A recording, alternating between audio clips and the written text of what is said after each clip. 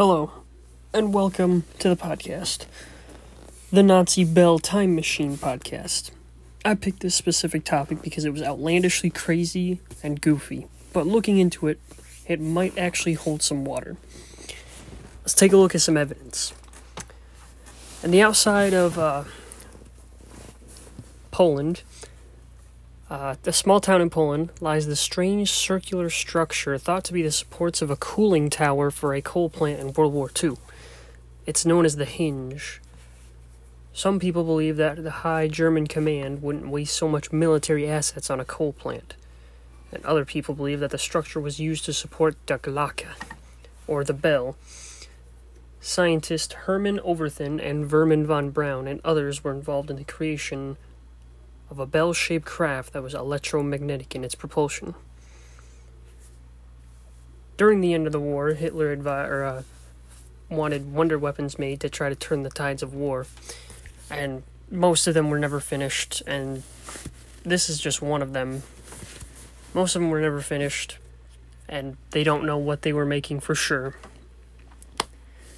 It's a German wonder weapon, or Wunderwaffe. It could change the tide of war, even in its final moments, so to say. The craft was 10 feet high and 5 feet in diameter, according to surviving sketches. Though, it's not very aerodynamic, because it's bell-shaped. They say that it could have been a Nazi time machine. And according to Albert Einstein, it was theoretically possible for time travel to exist, and for the human kind to discover it and use it. The entire operation and its captain, Hans Kammler, disappeared near the end of the war, which is strange because Hans was offered immunity if he defected over to the Allies during World War II, and he disappeared at the end of the war. Theorists believe that he took the bell with him to the moon to set up a secret Nazi base, or maybe even the future. People seen a flying craft years later in Pennsylvania that looked like the bell. Could it be that Nazis perfected such a craft, or were aliens dressing up as Nazis? Now, that all sounds crazy, but we could dive even further to Nazis owning Taco Bell or something like that. Other scientists were involved. Let me see. A variety of unusual and anomalous aerial phenomenon were recorded or witnessed by both Axis and Allied personnel in World War II. Some cases, Allied intelligence and commanders suspected that Foo Fighters reported in the European theater represented advanced German aircraft or weapons, particularly given that Germans had already developed such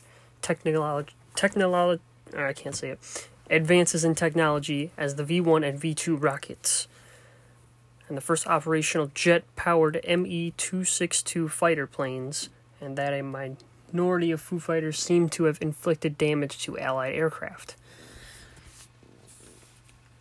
Similar sentiments regarding German technology resurfaced in 1947, sometime after the war was over, with the first wave of flying saucer reports, and after Kenneth Arnold's widely reported close encounter with 9 crescent-shaped objects moving at a high velocity.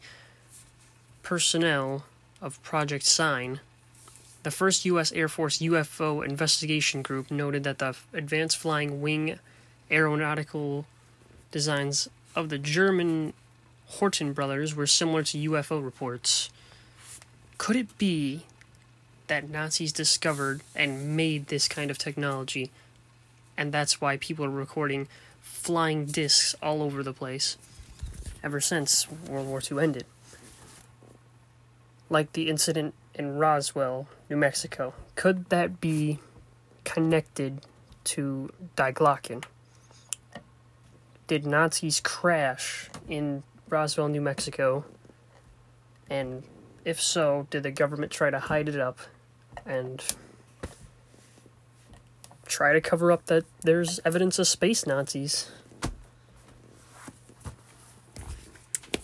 The craft in particular, and this scenario, is a circular plane shape, rotating turbines, 49 feet long, which is crazy. And people said they seen it in Czechoslovakia, or he fled to Czechoslovakia. Rudolf Schrievinger. Yeah, that's about it.